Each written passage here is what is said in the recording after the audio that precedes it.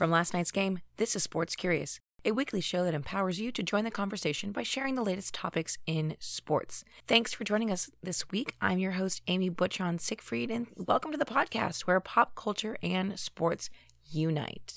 Now, if you are 1 in 5 Americans celebrating, I know you celebrating in air quotes, dry January, good on you. Use this podcast as a re-entry into the rest of the year. And for those of you who are not observing dry January, this one's still for you.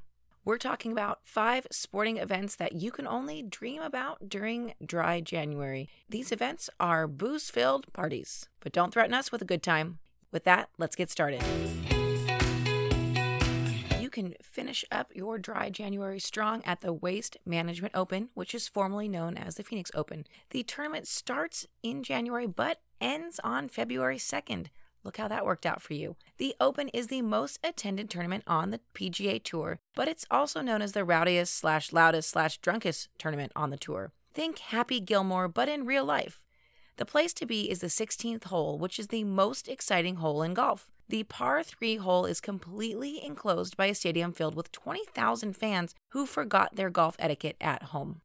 This one is a no-brainer, Super Bowl Sunday. Not only do we consume more than 1.2 billion chicken wings in this country, we wash down our carbs and commercial overload with 325.5 gallons of beer. In case you've missed it, Super Bowl Sunday is February 2nd.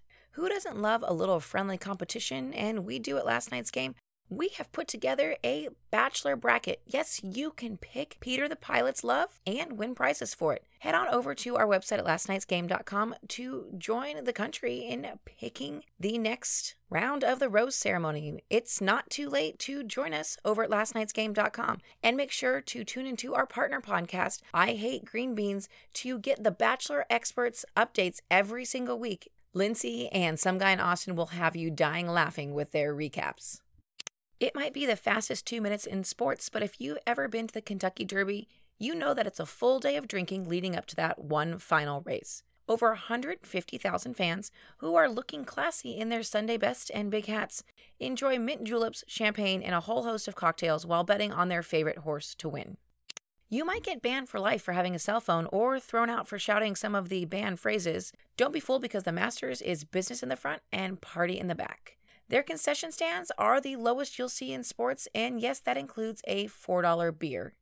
Maybe the party scene at Wimbledon is the real reason Meghan and Harry left the country. The biggest tennis tournament in the world is also home to the Pimm's Cup and lots of champagne. With over 29,000 bottles of champagne consumed over the course of the tournament, it inevitably leads to disruption on the court from flying corks. Just so you know, spectators can bring in 1 bottle of wine or champagne per person.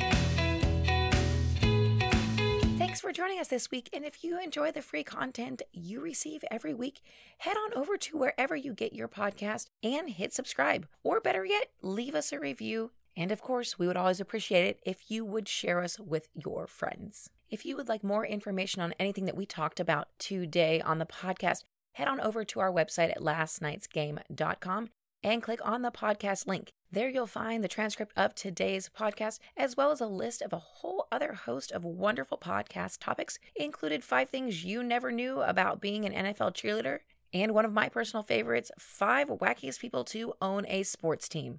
With that, we'll see you here next week for another episode of Sports Curious.